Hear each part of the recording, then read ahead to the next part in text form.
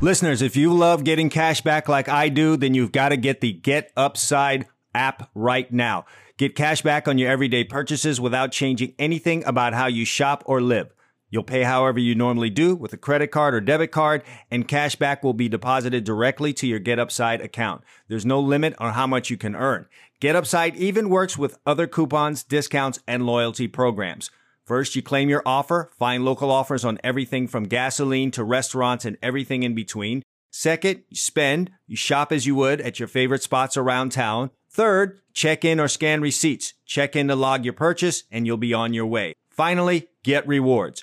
Earn cash back and cash out whenever you want via PayPal, e-gift card, or check. It's just that simple. I love coffee, and I get mine for free just by earning cash back from Get Upside. Download the app and get started getting your cash back today. Click on the link in the description of this episode to get started.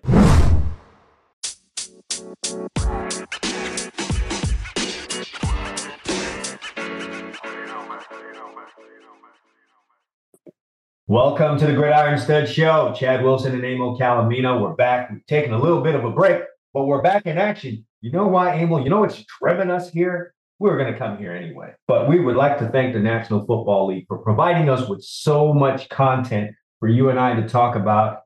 Every year, it's those first couple of days of free agency that is just absolutely the craziest signings, the craziest moves. And it just makes you wonder, how do all these things happen if they're not supposed to talk prior to the start of free agency? Well, wait, no, but they actually created that what they call legal tampering period. So it's kind of odd. Free agency starts at 4:00 today, but they have a legal tampering period. So doesn't that really mean that it starts at the beginning of the legal tampering period? Yeah, well, they want to have that official kickoff. If the NFL knows one thing, yes, it's how to make a television show out of their ongoings. They've definitely learned that over the years, the importance of television. And in that regard, as you may or may not know, if you've just tuned into the show for the first time, I do train defensive backs, and one of the big things I do every year is train guys for the Combine and Pro Day. And it's funny when I have to go back and tell these guys, listen, in our day, and when I'm saying my day is when I was coming out, you did not know what happened at the Combine. You had no clue. It certainly was not televised. The internet had just started up the year I came out, basically for everyone. You know, there were news groups, and it's certainly... Yeah, but it wasn't the internet of today. I mean, that was back in the AOL days. Yeah, social media did not exist in any way, shape, or form. And to be honest, it was kind of a hush-hush thing. The Combine was a hush-hush thing. And I don't know who came up with the bright idea to say, hey, let's start televising this thing. Because, apparently people would really, really be interested in 40-yard dash times and other, amazing feats of human beings. And so, because it's now a television show, so to speak, I have been a little hesitant to believe everything that comes out of there, including the 40 times. So, well, the ratings, I just read something. The ratings are way down on it, though. Are they? Yes. Maybe people are, have reached a level of, okay, all right, whatever. Everyone runs a 4.2 now. Maybe it was overkill. I don't know. But and some of the stuff that you and I've covered this in our draft shows. I mean, some of the stuff, while semi-relevant, I mean, I think fans maybe I'm just hoping this, are getting a little smarter. Like, I mean, you have to run a certain speed to be able to play wide receiver or defensive back in the NFL. But, like, it's not the be-all, end-all. I mean, a guy who runs 4.4 doesn't necessarily translate into being a great corner or wide receiver. Oh, absolutely not. Yeah, you can't run a 5, but I mean... they're getting close to calling 4.4 average speed, by the way. That's just where they're going. Yeah, I'm not sure I believe all that, though. No, it's nonsense, and in the same regard, because you had the highest GPA when you got into Harvard, doesn't mean you're going to achieve the most getting into Harvard. There's a whole lot of other things that get into that. And so I'm not going to dig that deep into the Combine. I think that's the entirety of the conversation that we're going to have today about it. Before we jump into all of the football stuff, And before we even get into our topics today, if it's your first time joining us on the show, we'd appreciate it if you go ahead and hit the subscribe button on whatever you're listening to us on, whether it's Apple Podcast, Spotify, Anchor. We'd appreciate you joining us there. If you're on Facebook, go check out the Gridiron Stud Show on Facebook. We do have our own page there, and yeah, good things to come on the Facebook page for Gridiron Stud Show. So we'd appreciate you guys doing that. But Emil, tomorrow kicks off the NCAA tournament. Emil, how much college basketball have you watched this season? Maybe 6 quarters. I've watched 0. And Emil, this is coming from someone who used to really, I had a period of my time in which I avidly watched college basketball. Oh, me too. I mean, I think most people our age group did. I mean, that was before you had the right to the NBA or the one and done. I mean, we were back when Michael Jordan played 3 years, so I mean, we watched it because we saw some of the best players play 3 and 4 years. So is it just that, or is it something else working here as to why?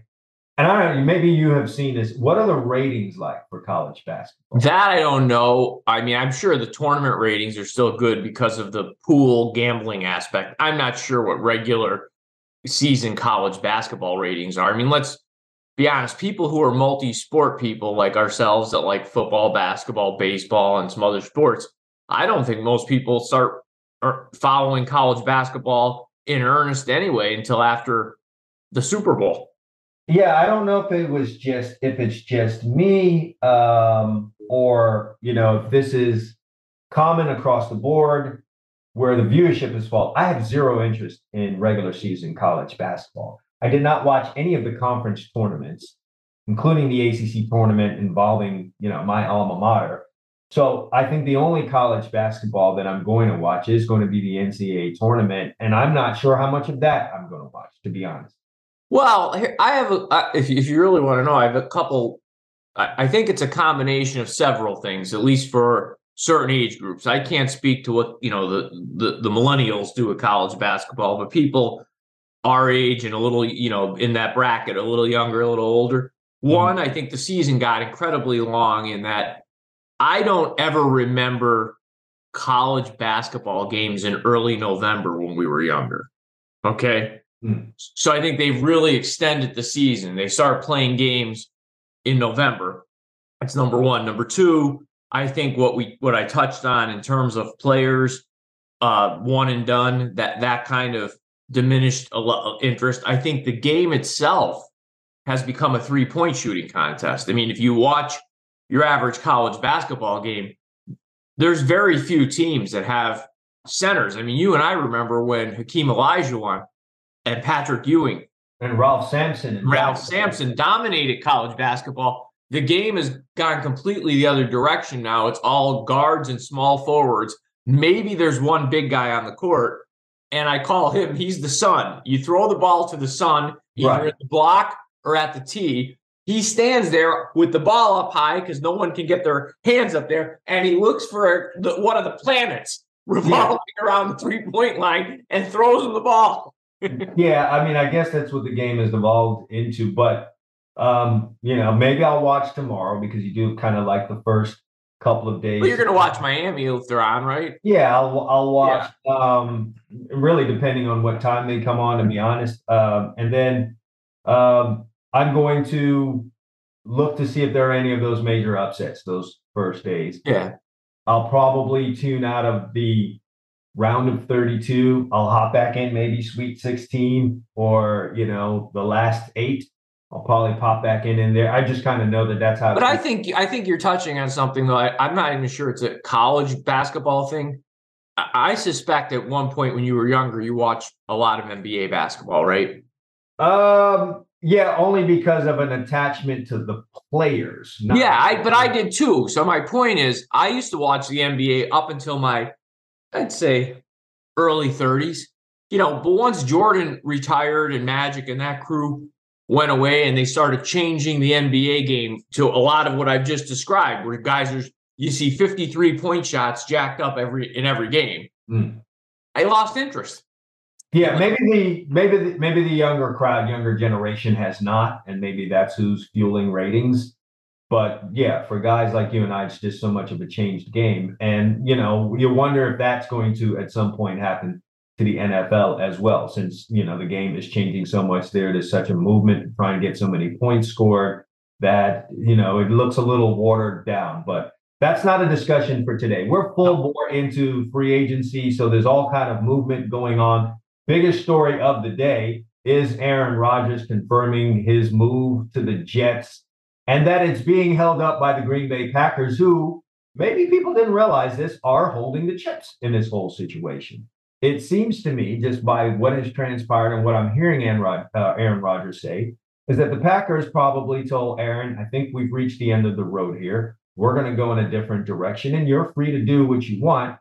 And oh, by the way, we're going to want some kind of compensation. It's a win for the Packers here. We're going to want some kind of compensation, obviously, for you, and we're going to name our price, and we can kind of be a bully about it.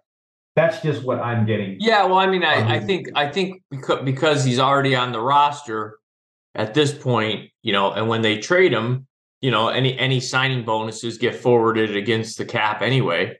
So yeah, they've already moved on. They've got a quarterback in the building that they consider his replacement. So I don't think they have to be in any hurry here. Emil, over the years, we've seen this. We're obviously experienced guys, and typically what this amounts into is a grand total of 2 years out of a quarterback like this when moves like this are made. You're going to get two years of maybe good football play. I think with Aaron Rodgers, just 2 years in total. I think it'd be two, and then he's and out. You might not even get great play. I mean, when this is very reminiscent. He's turning 40. If we remember, when Favre left the Packers, he had that period with the Vikings where they probably should have made a Super Bowl. They lost that one to New Orleans, or they could have made it. Let's put it that way. And then he finished up his career with the Jets. And the only thing memorable Favre did with the Jets was take pictures of his private areas and send them to female staff. Yeah, I mean, we don't have to be PG, sent dick pics, and that was probably the most memorable thing about his Jets career. Yes. That's how he rounded off his fine. That's how he rounded off that career before he started getting welfare money down in Mississippi. Yes, that's the second, coming of Brett Favre. But yes, I want to say we got really only 2 good years of play out of Brett Favre post Green Bay. We got 2 years, I think, of play in general from Peyton Manning when he left Indianapolis. Yes. What did we get 2 or 3 years out of Tom Brady after he left New England? I'd say we got 2. I mean, this year I don't care what the numbers say. He didn't look very Brady-ish to me. Yeah, but we just got 2 years just in total. Three. Remember, he left. Because he won the Super Bowl. Then they got eliminated by the Rams. That's right. Yes, exactly. Yeah. So history says we'll get 2 years out of Aaron Rodgers, whether that's 2 good years or just 2 years in general. I'm leaning more to just it being 2 years. He's going to give this a go in New York and see what it looks like. I think they'll play well enough to make him think, all right, let me give this an honest run. Year one was a little toss up. Let's just kind of feel this out. It'll look good enough for him to come back for another year, and then he'll hang it up.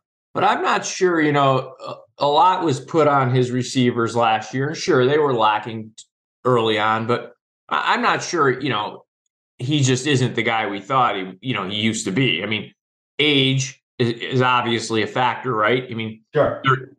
But I mean, he's going to a New York market, and I know Aaron Rodgers understands the media, but you lived in New York. Like, this isn't Green Bay where they love the Packers. I mean, if you suck in New York, you're on the back page of the Post. Okay. Yeah. With the funny headline. Yeah. 2 things though. His experience last year with the receiving core for the Green Bay Packers may prepare him for what he's going to have coming with the Jets. Not saying they don't have a good receiving core, but it is a young group. Garrett Wilson, Elijah Moore, and things of that. Mm-hmm. So he's experienced that this year. The second part is he's been playing a game with the media for several years now. So he has a little bit of enough combat training to perhaps deal with the New York media if there is such a thing. He's probably better prepared for that than any other person just walking into that situation. So I don't think he's going to be overly affected there. And Aaron Rodgers can give it to the media as just as good as he can get it from them. So that will be fun to see. But what they are this year, I have no idea. You want to take a stab at that? Well, for the Jets, I mean, I don't hate the move from the simple perspective of, one, you're the Jets, right? So you're the number 2 team in the football market in New York. No offense to Jet fans, but you're the Mets, right, in baseball. No matter how good the Mets are, you're not the Yankees, okay? So you want to stir some interest. This puts you kind of ahead of the Giants for a year. Like you're more interesting than the Giants, I think, even though the Giants had a better season. Right. They have a good defense, or on paper they should. I mean, they had a good defense last year. Mm-hmm. As you mentioned, they have the rookie of the year offensively and defensively, because they had, the corner. Yes. Yep, and then they have Wilson.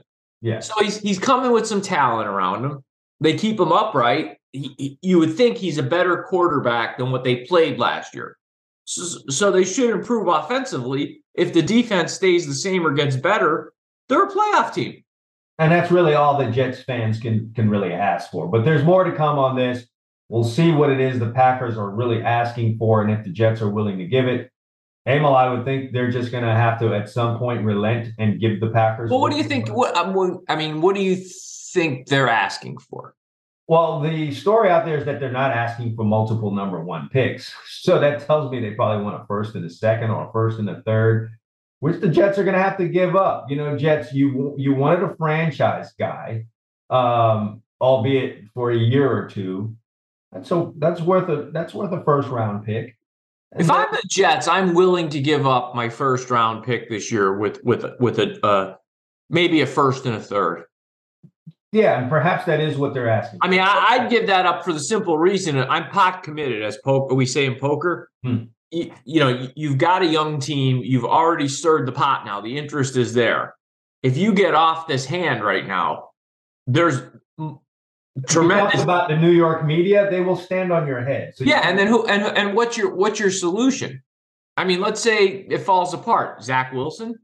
Clearly, they don't want to go make that move right now. This is Aaron Rodgers. He put, Jordan Love's career on hold. He's heading to New York to put Zach Wilson's career on hold. He's the career holder, and no one will feel no one should expect Aaron Rodgers to feel any kind of a way about that, because we all know how his career started. He started on hold. So, you don't have an alternative that you like if you're the New York Jets. So I think the Packers are in a really, really strong position here. If Jordan Love is what they think he is, they'll be getting a decent quarterback to start off here. And they're going to have the ability to put some pieces around him, at least while he still has some time on that rookie contract. So the Packers look strong here.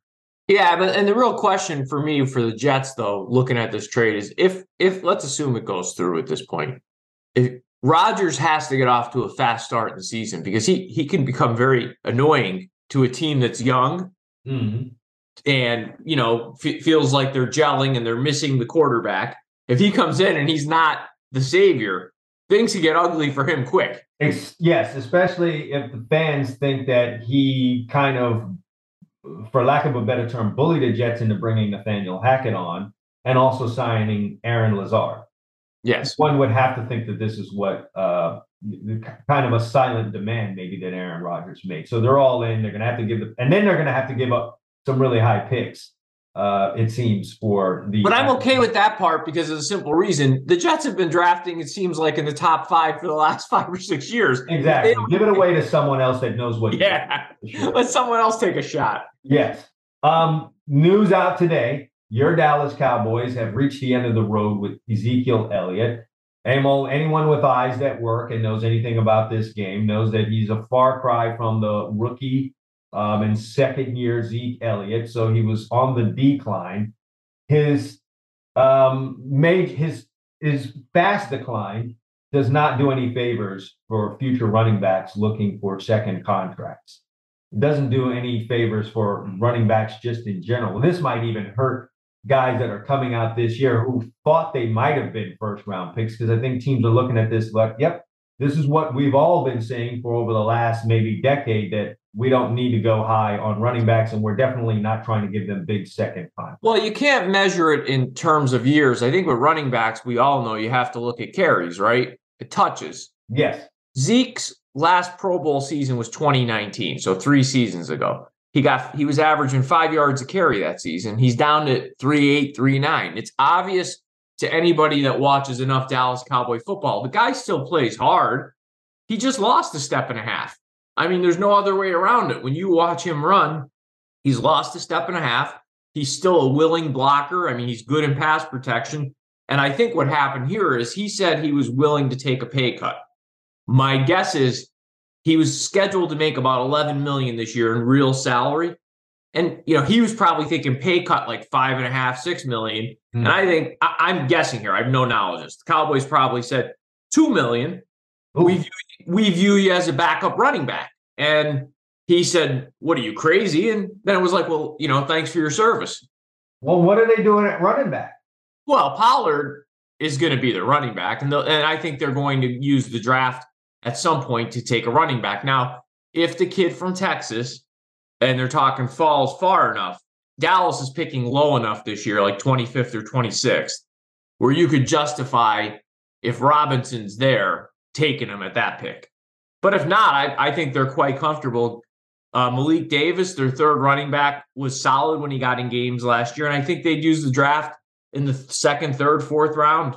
I think you would have to consider it. I mean, Pollard did have the injury at the end of the season. You're letting Zeke go. And look, in Zeke's mind, he probably thought, well, look, Pollard goes down with this injury. I'm probably going to be relied upon more here, at least in the early going. And I might have a chance to restore some of the credit I've lost with the media and fans out there. And no, quite the opposite. Chad, he just doesn't, you see it, you watch it on football. He just really doesn't have.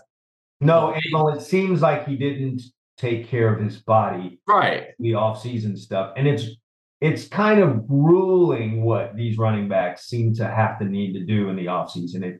The guys that you see still chugging along, like Derrick Henry, he's all over social media with the stuff that he does in the offseason, as the same with Nick Chubb, 2 guys that are still very strong performers in this league. And I don't think anyone's had more touches than Derrick Henry. Just he's made an effort to take care of his body. You know how many touches Zeke has had, though, in 7 years? How many? Over 2,000. And so 7 years, do the math. He's averaging almost 300 touches a year. I mean, that's not crazy. No, but over 7 years, that's a lot of touches in today's game. Let's see what Derrick Henry has had as we go through here.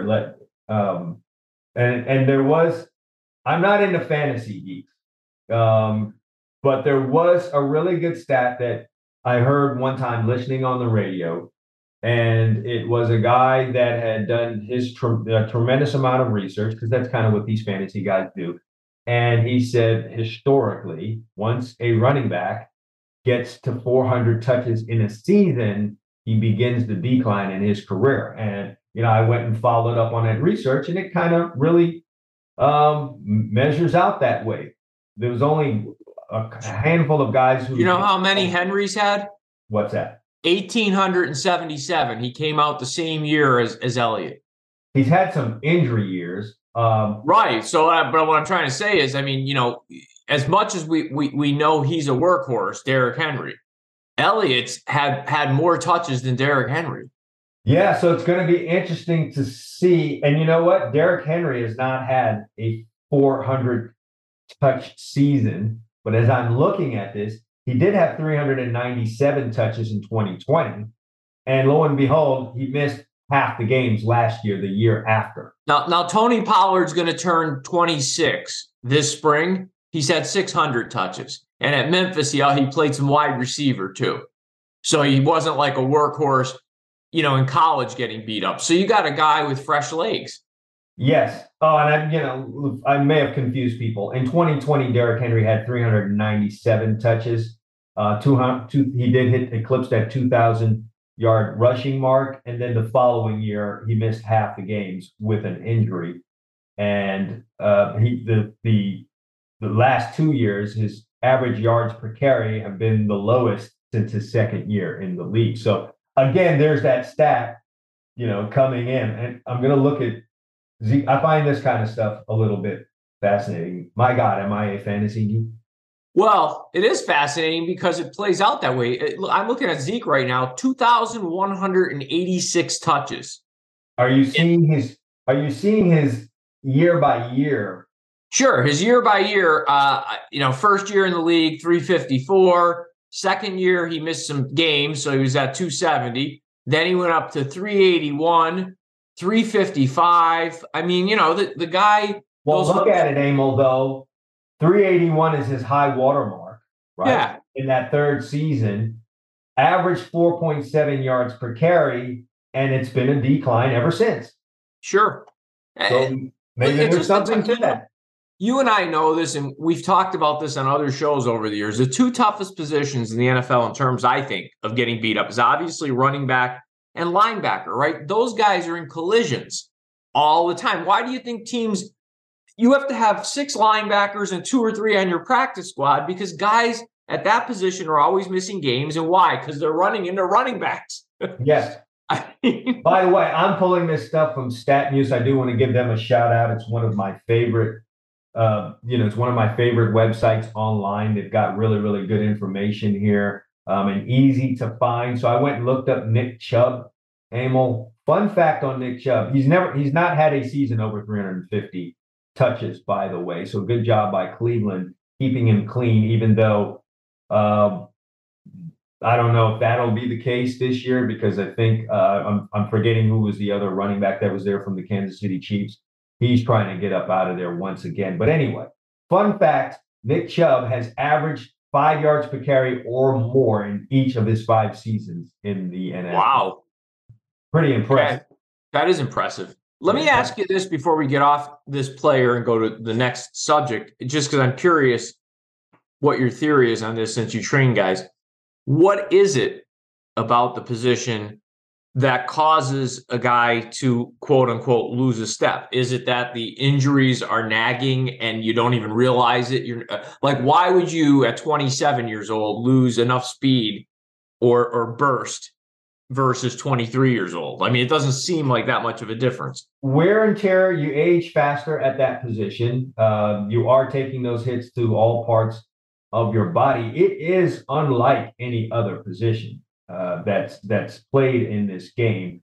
Any position you play on the defensive side of the ball, you by and large know when you're going to have that contact. Right. You're going to tackle, you're about to tackle a guy. If you're rushing and a guy's coming to block you, most of the time, it's coming. Running backs face the most surprise hits, the league. And you're hit just about everywhere on your body, especially in your legs. You do get those hits to the knees, to the thighs.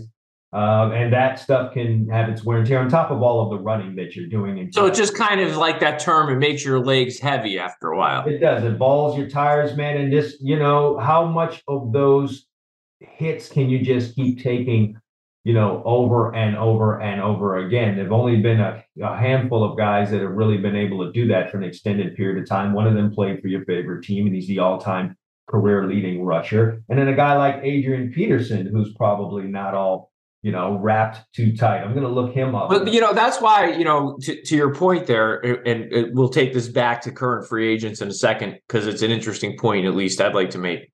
There's a guy that I think, even though he's the all-time rushing leader, Emmitt Smith, is, believe it or not, underrated, because people like to say about how good his offensive line was. And it was. But what he did for his career and the effectiveness with which he did it is astonishing if you think about it. It is, Emil, but he was never a flashy guy. So the same things are said about his college career, which was high quality. He's just a guy that would get the football and run. Emmitt Smith ran the football the way everyone's running back coach taught them to run with the football. I can guarantee you no running back coach teaches any of their kids to run the way Barry Sanders did. I can guarantee you no running back coach taught their guys back then or teaches them now to run the way Eric Dickerson did, straight up and down. You're talking about with actual technique. the running style. What Emmitt Smith does is 100% the way coaches teach running backs to run with the football. Get behind your pads, absorb contact, one cut, and Emmitt Smith had incredible vision, and he didn't leave a lot of yards on the field. And what I mean, Barry Sanders, right, could pop any play for 80 yards, 70 yards. And also lose 7 yards on. That's right. He'd leave yards on the field because he was always trying to hit the 70-yarder. And let's be honest, he did a lot of times. That's why he's one. Yeah, you would never change that as a coach. You would never do that. Yeah, one of the biggest things that I've always said, and what I did when I was a little league coach, I would tell the coach coaching the running backs, your job is to coach him from the time that ball is snapped till the time the ball is put in his belly. After that, stop coaching that kid. Right. You let what's natural take over. We're not trying to change any of that stuff. If there's some ball security issues, yes, you try and fix that. And if you have a guy that just won't hit the hole, then you know what? We'll tell him a few times, and then you need to play another position. But when you got a natural runner, don't go tinkering with that. Let a guy do what he does. No, but I think with running backs, a lot of times, unless you hit a once-in-a-lifetime guy like a Dickerson or a Sanders, I think what frustrates most coaches is if a play is designed for 4 yards, you want the guy to at least get 4 yards. Then anything he does after that, that's fine. That's awesome. You got 8. Awesome. But if it's designed for 4 and you get me -2, that's a problem. Staying on that little stat, looking at Adrian Peterson's career, remember his 2,000-yard year? Yes. He had 388 touches that year. High watermark for him. Yes. 388 touches. And then you can, if you're looking at the grid, you can just see the decline came right after that. The next year, he had his second lowest total of his career. Then he had the ACL tear the next year, came back and had that miraculous year after that. And then really his career was on the steep decline after that. So, man, once you hit that 400 mark or get close to it, you're really probably done as a running back. So, do you think we're almost at the point in this league where we're making the position generic to a degree? I would hope not. I think we are, but by and large, if you're going to be a championship team, you better have something at that position. Well, I'm not saying you can't have anything. What I mean is that most teams view it as, I'm not going to look for the next. You better be very special. Yeah, I'm not going to look for the next Barry Sanders or Emmitt Smith or Eric Dickerson. I just want 2 or 3 good backs. And I don't care if they each get 500 yards. I'll be happy with that. I don't need a star. That, and I would say this is trickled down to all levels of football. At the top level, they're not really valuing running backs. So not as many talented kids physically are into that position now at the lowest levels and coming up. The more talented kids of that ilk are playing receiver or playing defensive back, or they're playing, if they're a big guy, they're playing defensive end or linebacker. They're not going to the running back position. Whereas when we were kids or young men, your most talented kids would go to that running back position. And so you do get an Eric Dickerson, you do get a Barry Sanders, you do get an Adrian Peterson, you do get those type of players coming out. We're not really getting those kind of players anymore coming up through the high school, college ranks. Those guys are playing other positions. Right. That makes sense. There's no one really worthy of saying that's going to be our first round pick. That's a top 15 pick. Right. Not getting those kind of players anymore. It makes sense. Yeah, so that's the story. Are you a guy that can predict the future or may have a mean poker face? How about a love for horses, or you just know who's going to win the game? Don't just be a prophet, make a profit. And you can do that when you open an account at Bovada Sportsbook and Casino today. Whether it's getting down on the gridiron action, wiping out the dealer in a card game, making some change on the race of the ponies, or cashing in on celebrity events, Bovada Casino is the place for you to draw your line. Since 2011, Bovada has been a leader in the online casino industry, spearheaded by their top-of-the-line customer service, easy deposit, secure payouts, and great welcome bonuses. Head over to Bovada now to see what they're offering you to come in and scratch that itch you're having. Click on the link in the description and tell them the Gridiron Stud Show sent you. This was a bit of a surprise in the way that it was done, the Eagles today cut Darius Slay. If anyone's been following the story, we knew that Slay wanted out of there. He did ask to be traded. And, a good portion of this was the fact that the Eagles went and brought in Matt Patricia, Mr. Pencil under the hat himself. And as we all remember, Patricia was the head coach in Detroit when Darius Slay was there, and they didn't have a really good relationship. But I also think there's more to that story, right? I think, I think the Eagles are we're going to be forced to make a decision because of the cap. I mean, they already, we know they loaded up last year. Yes. So they lost Hargraves to the 49ers, which is a whole other story. We could talk about what the 49ers defensive line might look like. And then they re-signed Bradbury.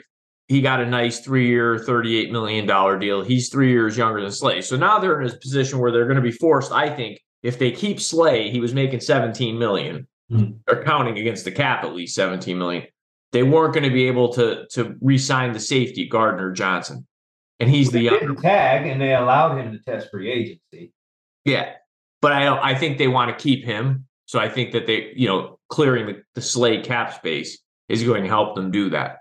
I would think that was what they were thinking of doing, and in a roundabout of a way, bringing in Patricia helped that. I mean, I'm guessing. Oh yeah. Well, it was all over Twitter yesterday. I saw that I'm not on there, but I do get it in the Bleacher Report, the tweets that they called the Cowboys about a trade for Slay. Yes.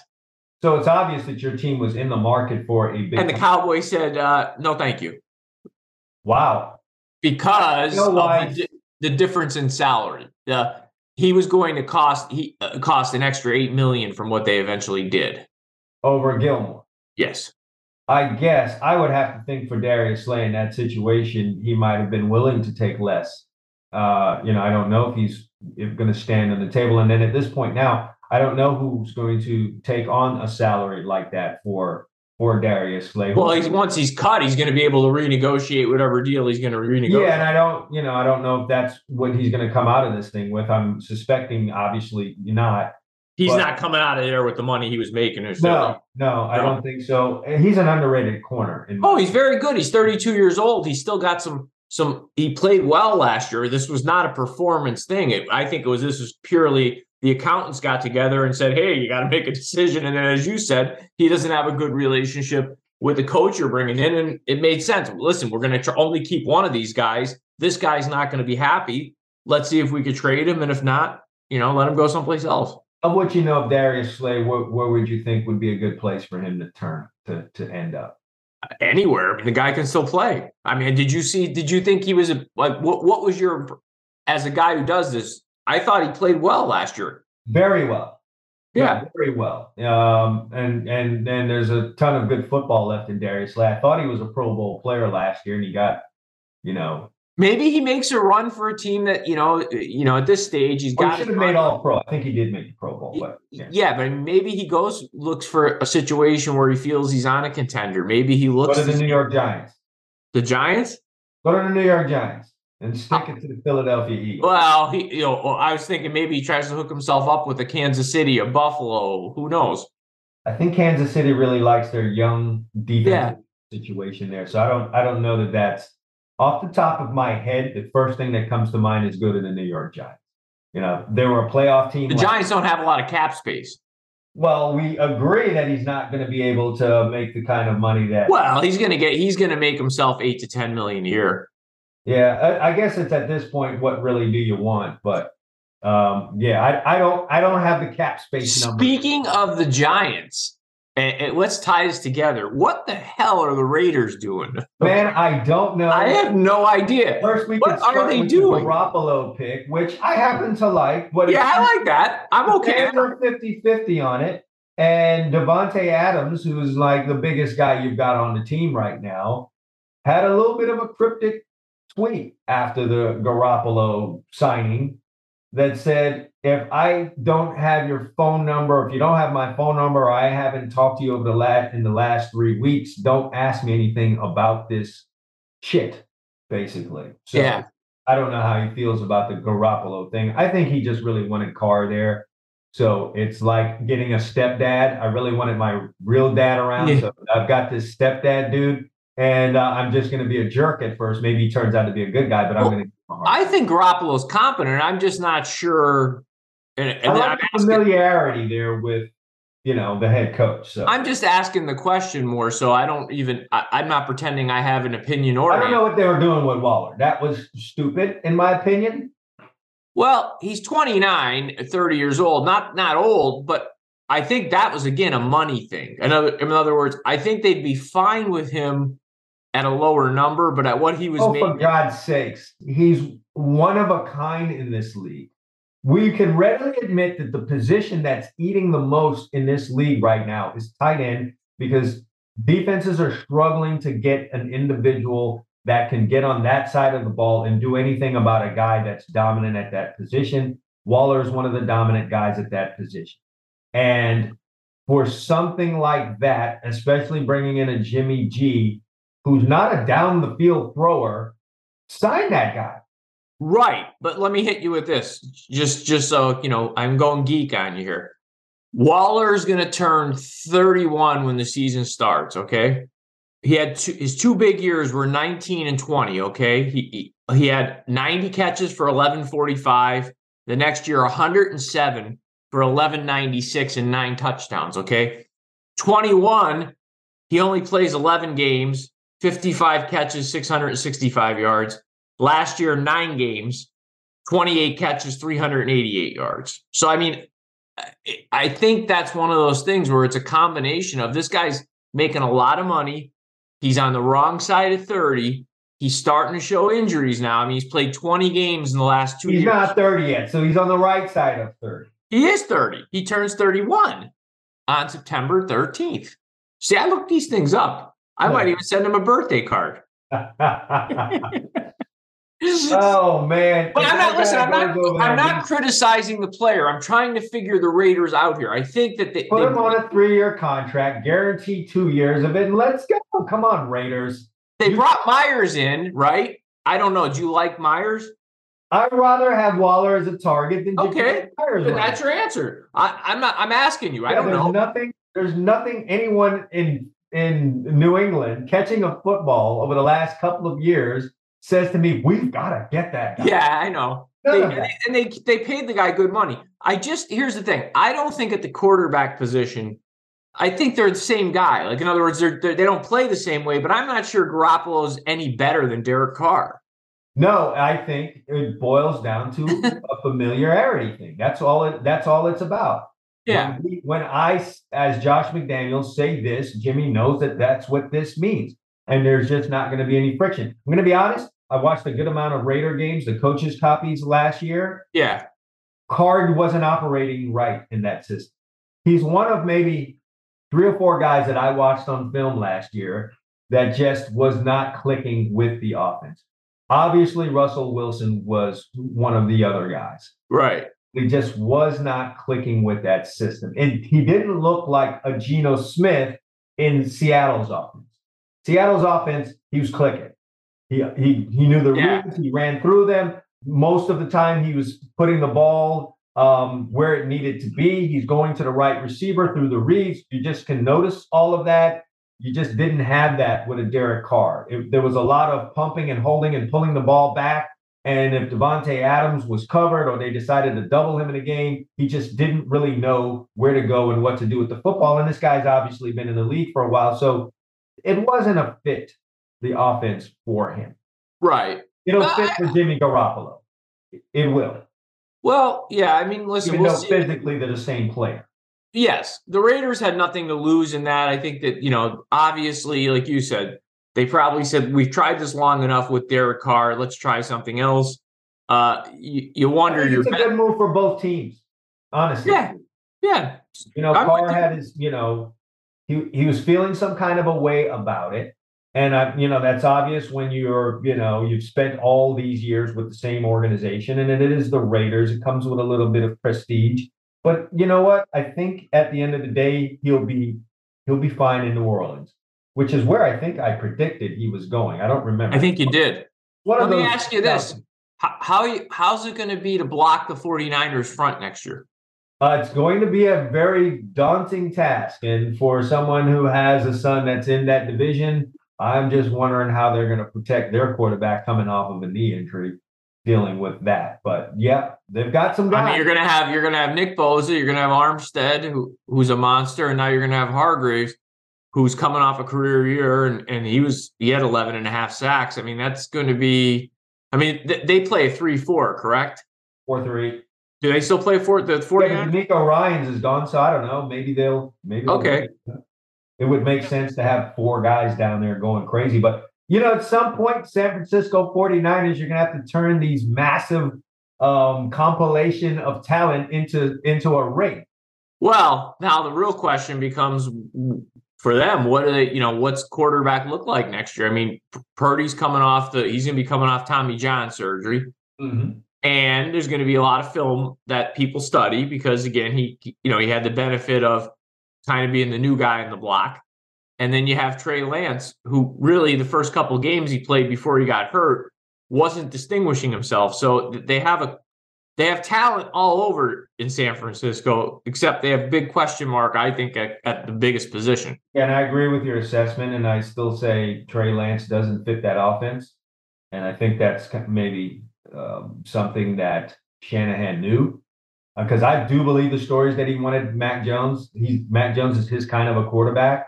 So Trey Lance doesn't really fit what it is he wants to do there. Brock Purdy does, but again, coming off of a serious elbow injury, we're just going to have to see what happens there. They'll sack the hell out of people, whether or not they can find the end zone with any amount of consistency. Now that people have a book on Purdy, is going to be the big question mark going into the season. Down here, we made some noise.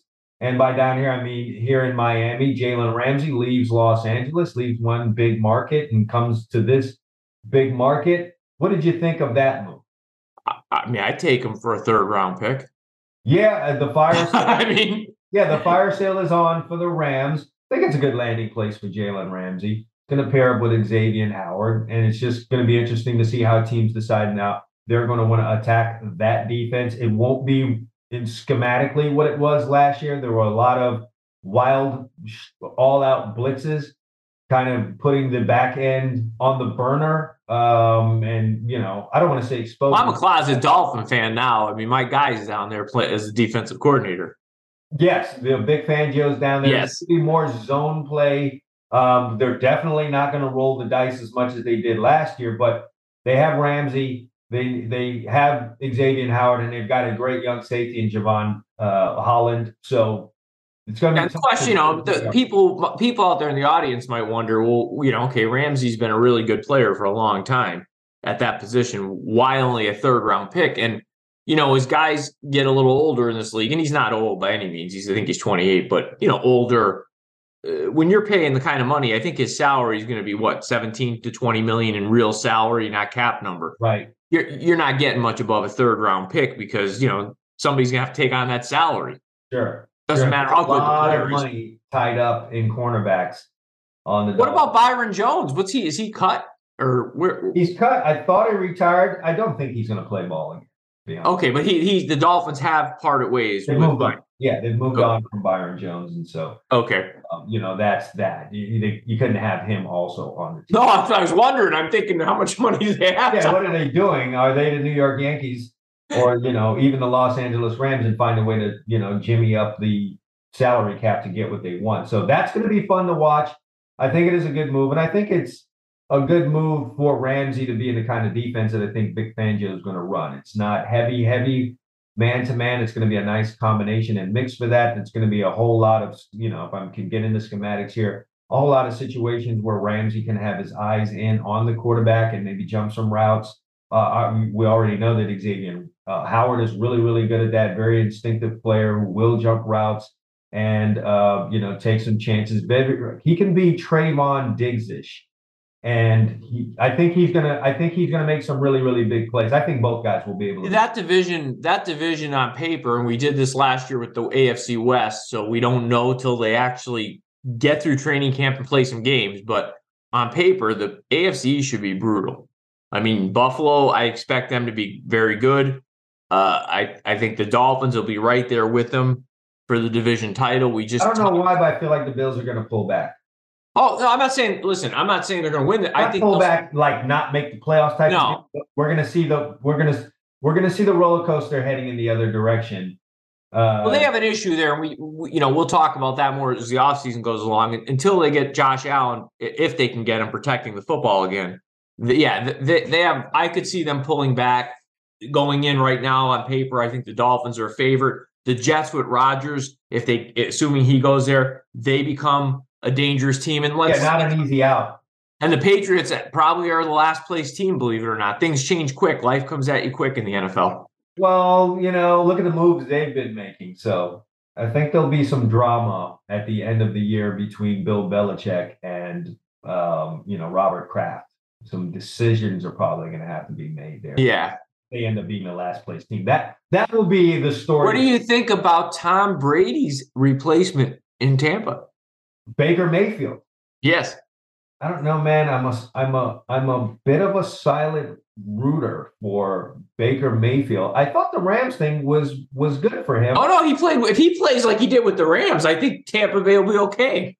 Yes, but I thought that system and having that particular coach works for Baker, because Baker is just not going to work everywhere. He has to be in a certain kind of a system where they kind of spread things out. They're up tempo. The Cleveland was literally the worst place for him. I know he had really great commercials. He did. He was with Cleveland, but it's not the system for him. And we got to see rather quickly that he was just more comfortable in what it is the Rams did. So I was hopeful that he would stay there, because I like to see.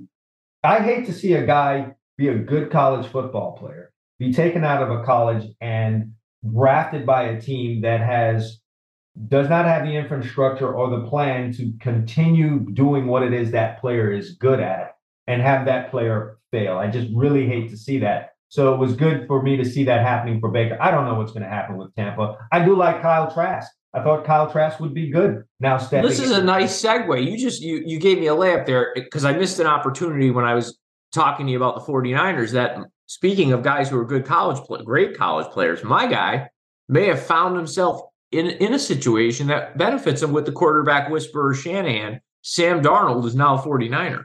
I guess he can kind of just hang back there and watch things unfold.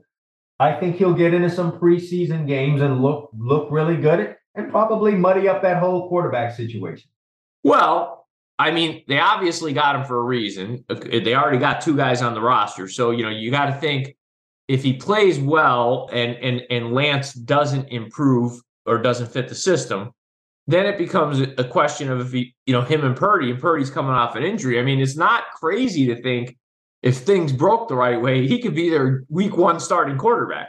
Sam Darnold ends up becoming the quarterback for the San Francisco 49ers, kind of revives his career there. Trey Lance leaves and heads to the Baltimore Ravens after the Ravens messed this whole thing up with Lamar Jackson, and Lamar Jackson heads elsewhere.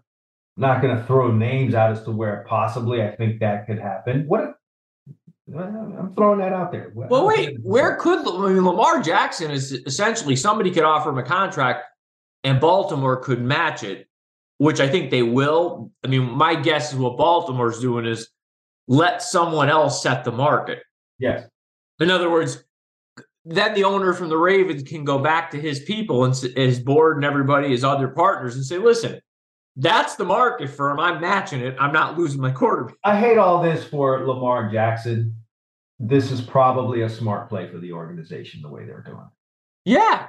Yeah, because they're so far apart. I mean, you're reading, I'm sure, what I've read. They offered him 3 years and $94 million or something like that. He's probably looking at a Russell Wilson type deal or a Deshaun Watson. So you got this Grand Canyon between the two. So they're saying, hey, we'll give him a tag that he can go out and negotiate his own deal, and then we're just going to match it anyway. I need to speak on this because, there's a whole bunch of commentary going on online about this. Obviously, one of the big reason is because Lamar Jackson is black. It's another black quarterback that seems to be getting screwed over in the league.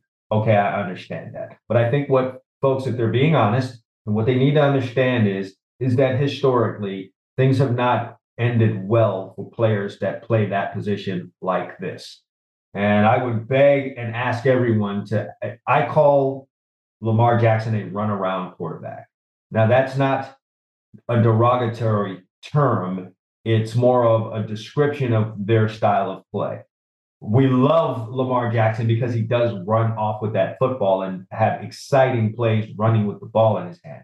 But I would ask anyone listening that's been around watching football for any amount of time, more than 2 decades, when have you seen that type of quarterback raise the Lombardi trophy? I can think of only one player, and even his style had to be tweaked and changed a little bit for it to happen. Can you think of that player, Emil? Early on, Elway ran a lot. Elway did not win a Super Bowl until he changed his style. Yeah, right.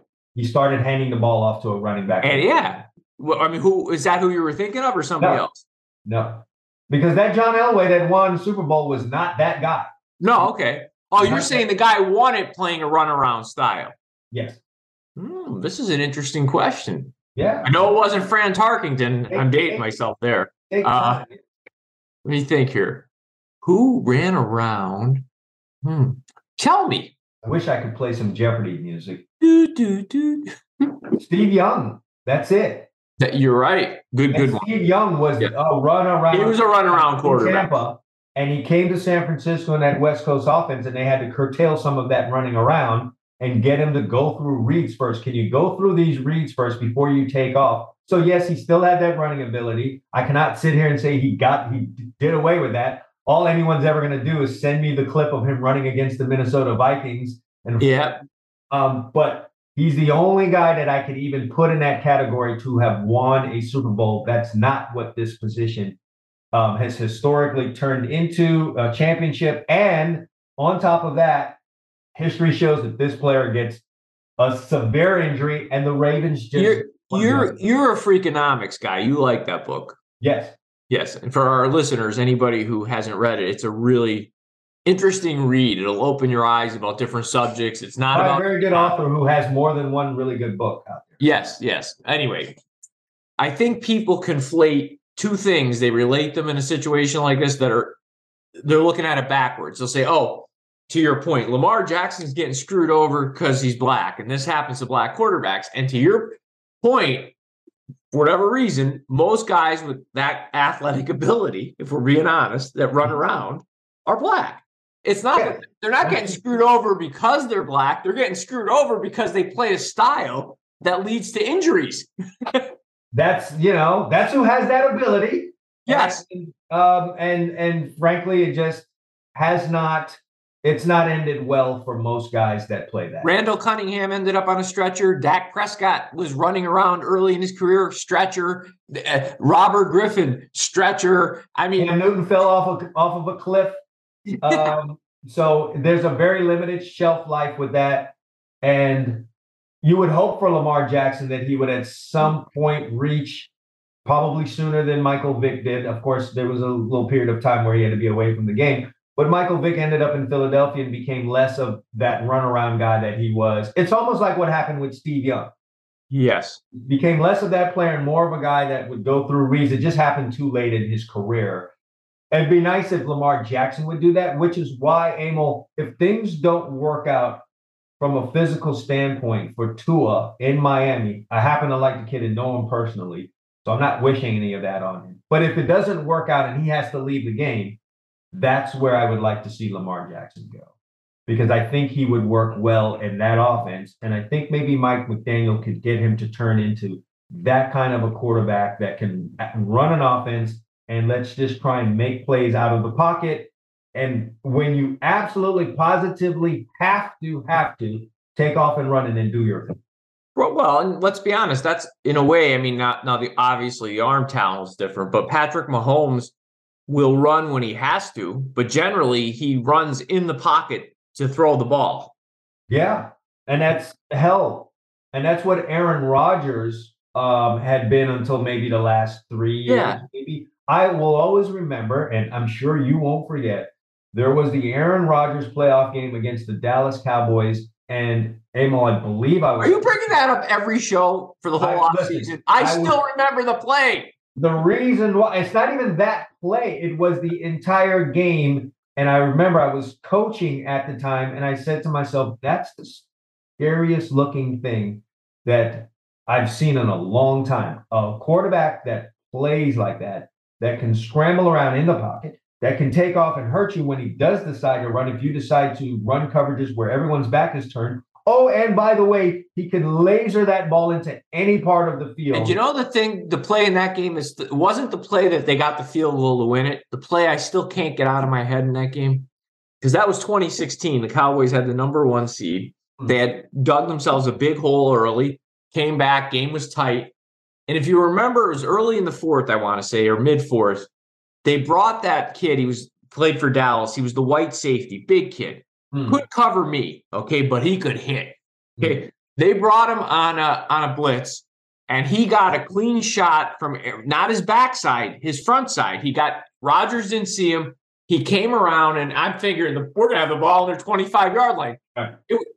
He's gonna fumble, right? I mean, it was just a clean shot. I don't know how Rodgers held on to that ball. He must have a meat hook for a hand.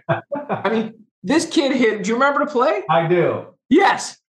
Yes, mashed the hell out of him and managed to hold on to that ball. I do remember that play. Yes. Yes. So, no, I hear you on everything we're talking about here. So if Lamar Jackson could come close to being that, I'm not going to sit here and say, oh, if he could become Aaron Rodgers. Maybe he can, but it's highly unlikely because Aaron Rodgers is a generational talent at that position playing that way. But if he can come somewhere close to that, he could be something we've never seen before. Somebody wrote an interesting article about this situation this week, saying that it was a rumor, more so, not an article, that maybe the Commanders would make a run at him.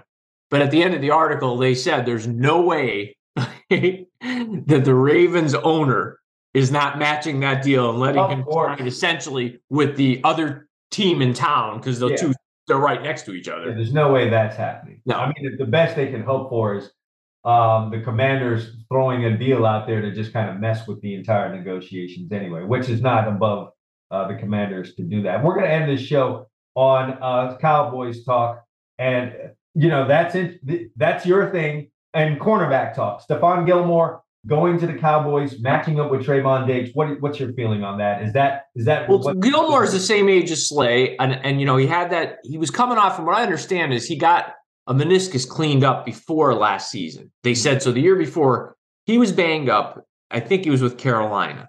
Last year on a bad Colts team, he played very well. He did. He played very well. I read that the quarterback rating against him was about a 74, which stinks in today's league, meaning he did a good job. He had 2 or 3 picks. I mean, for what they paid, 1 year they're going to owe him. They're paying him a little under $10 million, and they gave up a 5th round compensatory pick on top of it. So the 170-something pick in the draft. I can't criticize the move. I was pleasantly surprised that Jerry finally got aggressive here, because I think if you're Dallas, now you have Diggs, you have Gilmore. Bland, the rookie, played very well last year. He had 4 or 5 picks. He was a surprise 5th round pick. And Jordan Lewis comes back, which allows them to move on from Anthony Brown. I mean, I don't think it's a bad move. No, I think at least for a couple of years there, that's a really good pairing, and it's going to be fun to watch that. Watch Ramsey and Howard in Miami. You still like Gilmore? I do. Okay. He's a very fundamentally sound player. Not a big-time gambler, but he will find himself around the football. I like smart guys at that position. And so I think it's a really good thing. You got a gambler on one side. Yeah, I was going to say, I don't think you want 2. I mean, you already know Diggs is going for the ball. Right. And you know what? For a young player like Trayvon Diggs, to have a guy like that in the locker room that he can, continue to grow mentally at the position there, I think that's just going to be a good thing for Diggs in his career. So I like Diggs not just as a player. I tend to watch interviews with these guys on the stage, because I'm a Cowboys fan. Yes, he is, and I don't know what your experience is or isn't with him as far as training. He came and worked out with me for a week last year. I mean, he's a very nice guy to interview. I mean, very polite. Yeah, great guy. Humble, especially. This guy was coming to me off of an 11-pick season and was really quite humble. So that was great to see. And so I wish him all the best. And there's a chance I may have a chance to work with him again this year. So that that'll be fun and a good thing. Yeah, I'm happy with it. Now, before we cut out of here completely, is there any other moves? Because I know the first week of free agency, and even though it officially started today, as we said at the beginning of the show, this started as soon as the tampering period opened, the 3-day tampering period. Was there any other moves that you found? I didn't think the contracts were quite as crazy this year as we've seen in other years. Are you Off the not? top of my head, I can't really think of something. I thought we hit the really big ones here. We're probably missing something. I will say this: every year, the biggest mistakes made in free agency are made in those first 3 days. Every year, fans want their team to make really big moves in those first 3 days. It's just funny how fans really want this, and a lot of times it's the teams that kind of sit pat and let all those bullets fly and then wait and pick up, make the really good pickups in days 4, 5, etc. Those are the ones who really end up winning. So, But why I think that is, to your point, because you coach and you understand this, right? Most people watch football like all the other sports too, right? So in the other sports, they tend to be very top heavy in free agency. So in basketball, if you're not getting one of the stars, it doesn't matter, right? If you don't have baseball, while you need a deep roster in baseball, most of the big free agent moves are very early. There's a few big game altering guys allegedly, right? And even then in baseball, it usually doesn't work either. Basketball is probably the one where getting the star matters. Football, you've got 60 guys counting your practice squad, maybe 65, right? That can contribute to a successful team. And unless it's the quarterback, usually loading up on a salary at an offensive guard doesn't help you. And Emil, how many times do we see a big free agent quarterback signing work out also? I mean, not No. Listen, I'm with you. You and I are in lockstep on this. What I'm trying to say is I could almost justify and explain away quarterback, because if you're going to go big at that position, it's just the position. You got to have a good player there. I'm not saying it works out. Yes. But like you see these teams, I don't watch enough Atlanta Falcons football to have an opinion. I'm sure the guy's a good player, but their offensive guard just got paid. He's the highest paid guard in the league. Okay. He's not the best guard in the league. Right.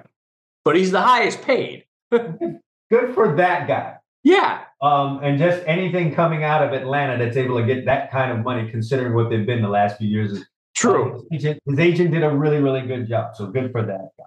All right. There'll be more signings in the days to come. So we'll have plenty of content for you in next week's show. We appreciate you coming in and checking in with us today and listening to us pontificate on the signings that are going on across the league. We are in the middle of the free agency period and the year-round show that is the NFL right now. But soon we will be coming into some spring football. Emil is underway in several spots. So and you know what happens after spring football ends?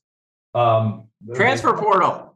Huh? Transfer portal. Right. Yes. How can I forget? Because college football is getting their own year-round television show going together. So there'll be plenty for us to report. But again, we're happy that you checked in here with us. If you have not subscribed to the show, go ahead and hit that right now so that you can find us each and every week, just like you did today. All right. Once again, appreciate you guys listening to us. For Emil Calomino, I'm Chad Wilson. We'll see you guys next week.